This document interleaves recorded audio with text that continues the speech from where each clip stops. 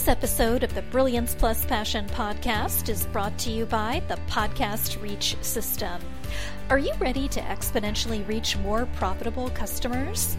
Launching and hosting your own show is your proven best solution for networking, client attraction, and establishing your celebrity expert brand. Visit www.podcastreachsystem.com and claim your rightful place as the leading star of your industry so you make a difference for your community, market, and audience.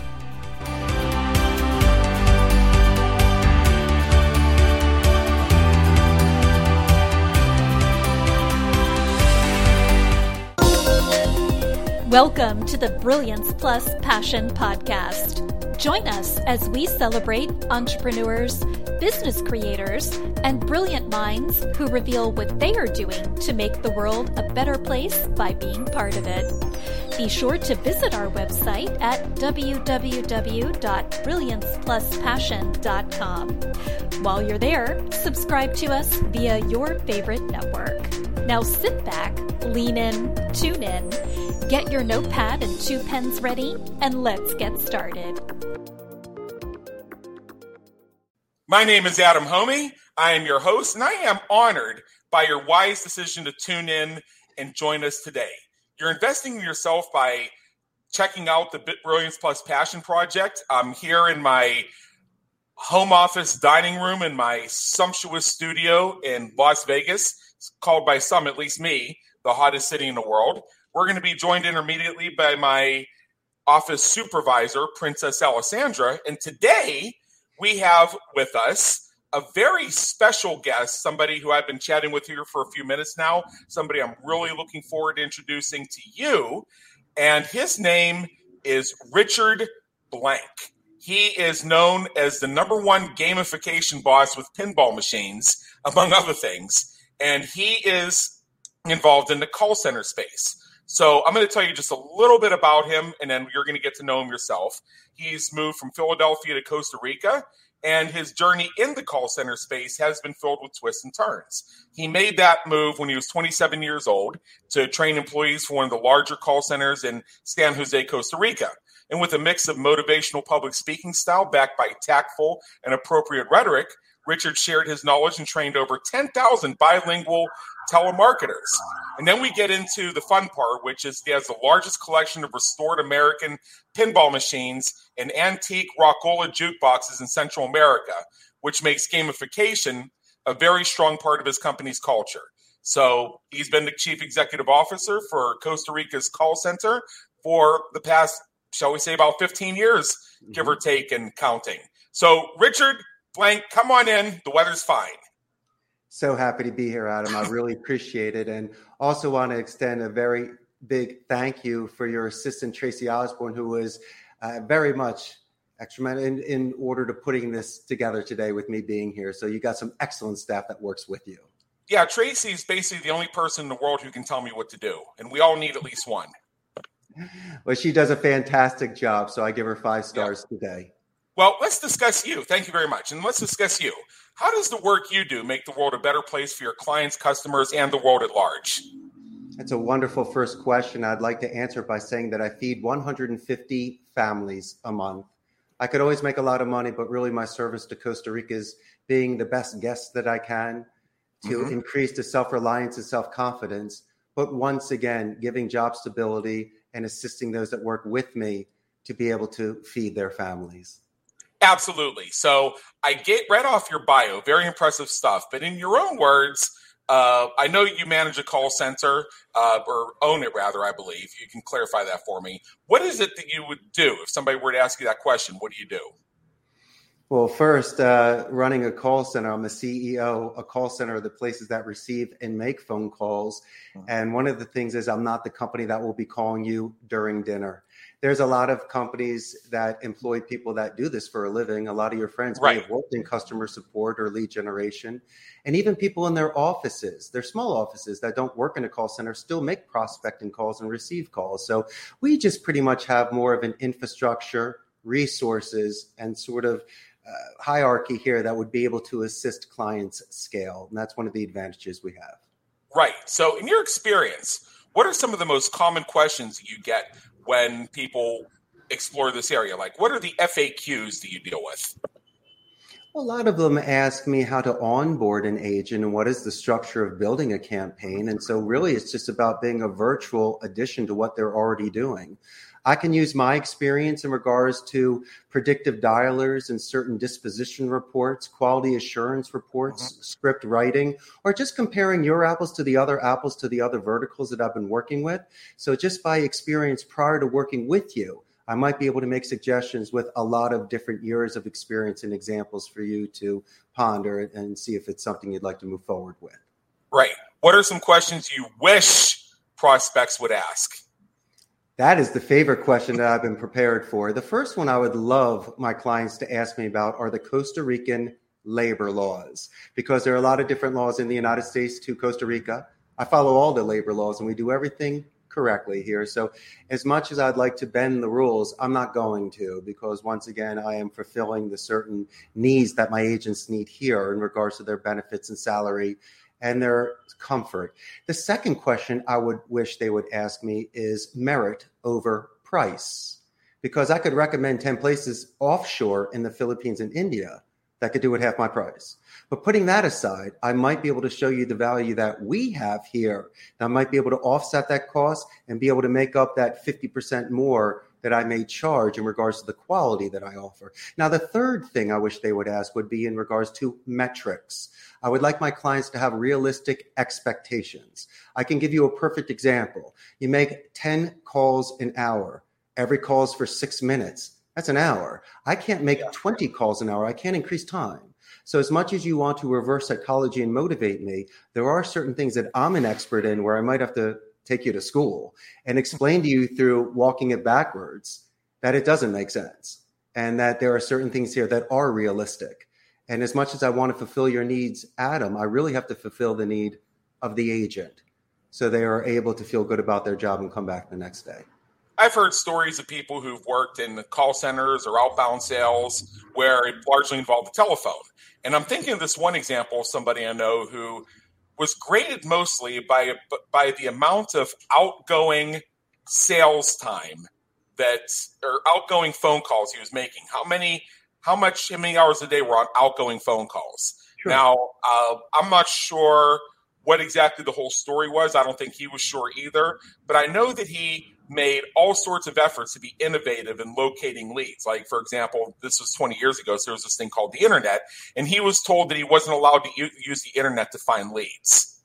And essentially what it came down to, and this is one of the few cases where I actually don't think he was just whining and belly aching. I think he was actually being serious, that he was being told to just basically keep calling the same people over and over again, who at this point saw his number on the ID and just knew not to call, not to answer.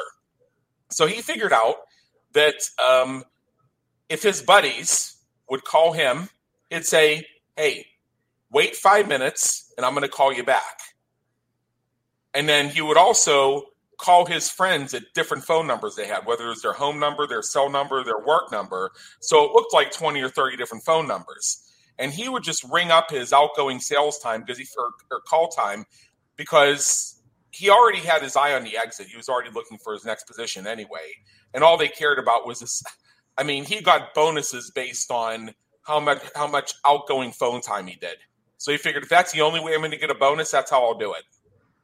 Yeah, but that's one of the multiple metrics that we study. You're talking about exactly. Yeah, I even asked the question: do they get into who you calling? What are you saying? And he said, not really. In fact, they just keep telling me that I need to make more outgoing calls.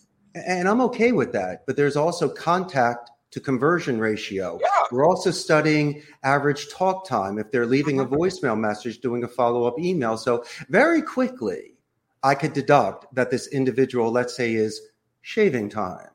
And so I could see that very fast. Now, it's not their fault if there's not a list that's provided to them and they need to create their own list. That's another thing. There are advantages to that because if you spend, and I do recommend this, instead of making 100 calls a day, Adam, why don't you make 90 and spend 30 seconds to do some due diligence like I've done with your company with Tracy, where I can at least learn something about you, your company culture. So my phone call, my voicemail, my email is more custom made. But if somebody's trying to do the friend phone calls and just racking up the amount of calls that are going out there.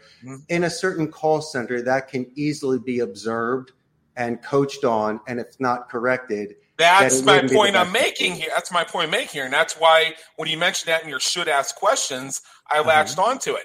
This is one of the rare cases where I actually believe the person was being factual and truthful when they said that they tried to be innovative and were blocked from doing so. So it got to the point where if this is the only way I get extra money, I'll do it. Well, so you have to look at that from a cultural perspective. And also I look at it from an ethical point of view. Obviously, if you're doing that sort of work, you're not going to convert enough leads to pay for that campaign, and it will die. It'll be a dead man walking. Me personally, I would bring that to my supervisor's attention that the lead list would be smaller, and this is the way that I'm prospecting leads. But there's so many ways, Adam, you can earn $1. And I think this friend of yours was bright and marketable, realizing that it wasn't a long-term solution. But they went on to do great things. Their eye was already on the exit. This is just, it was one of those too good to be true, you had to be there sort of things. But I actually believe it happened. I understand. And it would, case by case, I don't even know the vertical the man was selling. I don't know the training, the scripts, the rebuttals or support that they had. Right. Where's their quality assurance department? Where their supervisors? So just hearing that off the bat, I can completely put myself in that agent's shoes and understand the frustration. Exactly. So let's shift gears and do something a little less frustrating. And this is the part where we ask a few things that help our listeners get to know Richard Blank a little bit better. So first, what would people who know you be surprised to learn about you? Oh, my good friend, you just mentioned it, that I'm an avid collector of classic pinball, Ricolas, and retro arcade machines. And growing up in the 70s and 80s, it was very expensive. You know, $5 lasted you an afternoon in an arcade, but that's $5. And now that I own a company, have the space and made some money, I do treasure hunting here. So since arcades have closed and bars sometimes get rid of these machines, I actively search for them. I know the prices of them, and I know how to restore them. So something for a couple $100 after being restored could be worth thousands. But I'm not selling them. I'm keeping them. And so by having this gamification environment, the agents have a neutral environment to meet people from other departments, let off steam, recharge batteries, and even spend time with their boss in a fun, neutral environment so we can bond that way. And so attrition has been reduced. People, instead of having a smoke at lunch or doing their Instagram, are once again enjoying the games that they just can't get at home. They can do as much PlayStation and Xbox as they want. But as Elton John said in Pinball Wizard, there really is an experience about playing an authentic American flipper pinball machine. Absolutely. What do you hope people say about you when you're not around to hear it? I hope they're telling all the juicy details of the great story that we had together. I'm hoping that all of my friends that are telling a story about Richard are telling all the A, B's, and C's, so you know that we had a great time. So I hope that they're representing me in the best light by telling everything just to set the example. But, you know, when people are speaking about me, I think it's beautiful for the fact that I made that sort of impression that I'm being mentioned. And a lot of the times my reputation will precede me. Where people will say, I heard about you, we have mutual friends, and they said that you're the coolest cat in town and I had to meet you. So obviously, I must be doing something right for people to be talking about me. Absolutely. So now what I'm curious is, what if you could go back in time and change one thing you've done or one thing you've experienced, what would it be and why? Oh, Adam, I wish I did this years ago. I'm playing the violin right now because I think music is beautiful and an excellent way to express yourself. And I was really doing it to impress my wife. But instead, my friend, I'm depressing her. It's terrible. So I wish I had taken music earlier in life so I could play beautiful songs for my wife and impress her. But that would be it. More in regards to my artistic skills. I see. What famous person, alive or dead, would you like to meet? And if you had the opportunity, what question would you have for them? This is a question that I've thought about so much, and I might be rambling on in this answer, but it's very important. The individual that I would love to have met and spent time with is the master communicator herself, the late Helen Keller. This individual was a genius in regards to mediums of communication. The questions I would ask her, it's not a question. It's the experience of Helen Keller. Imagine all the old photographs back in the day when she was with Eisenhower, with Kennedy, with Charles Chaplin and Mark Twain and Thomas Edison. Now, she communicated through so many different ways, and one of them was touching people's lips when they were speaking. And I know that might be comfortable for you with a physician or someone that's close to you, but with a stranger, it might be offensive, but not with her. This individual during the day was one of the biggest rock stars and the influences of our time. And so by meeting these individuals and allowing them to communicate with her in her way was a form of just such respect. And so for me, as a communicator here at a call center, I realized that we lost 3 of our senses, the taste, touch, and smell. We're in a controlled environment where only we can hear and use our image streaming, our imagination for our metaphysical sight. And so I took the Helen Keller almost in the reverse. And there's also a Helen Keller Institute in Costa Rica for blind and deaf children. And so it's very important for me, not for my own self and respect and just to study the masters, but to explain to my agents here why this sort of enhancement of your senses because of this controlled environment is important. And also the sort of influence that we have from a North American woman named Helen Keller that has a school named after her. So my good friend, the one person immediately that I would love to meet and be inspired by and to grow from would be the late Helen Keller. Fantastic. Now, what motivates and inspires you to keep going when you're having a tough time or facing a challenge? Oh, that's very easy, my man. It's the me time. It's the Richard time. Now, I work out in the gym every morning for a couple hours. I love to wash my convertible on Sundays, and you know about me and my pinball. I'll play marathon afternoons.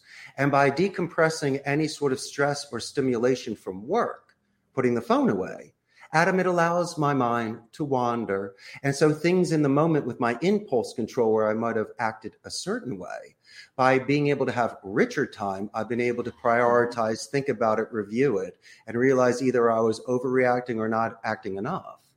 And it's almost like saying sleeping on it.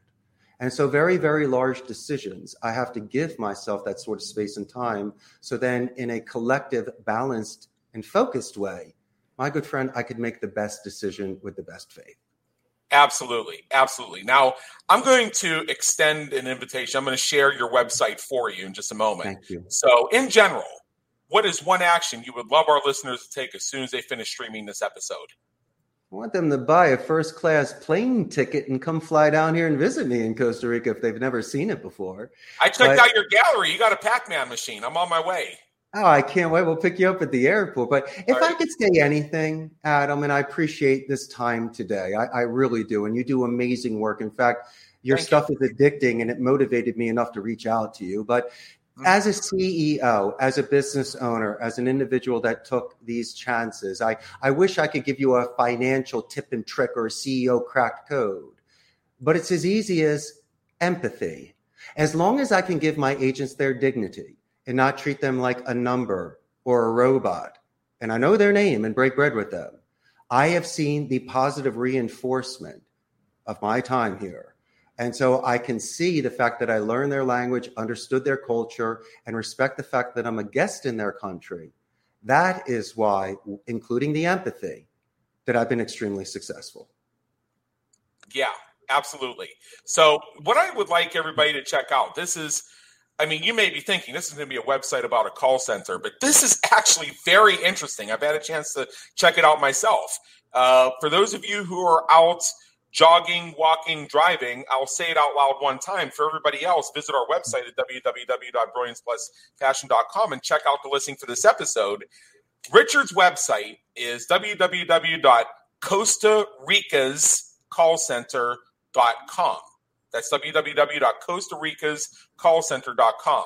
What you're going to discover are two things: that this call center actually renders a wide range of services that could fill certain gaps that you have in your organizational structure right now.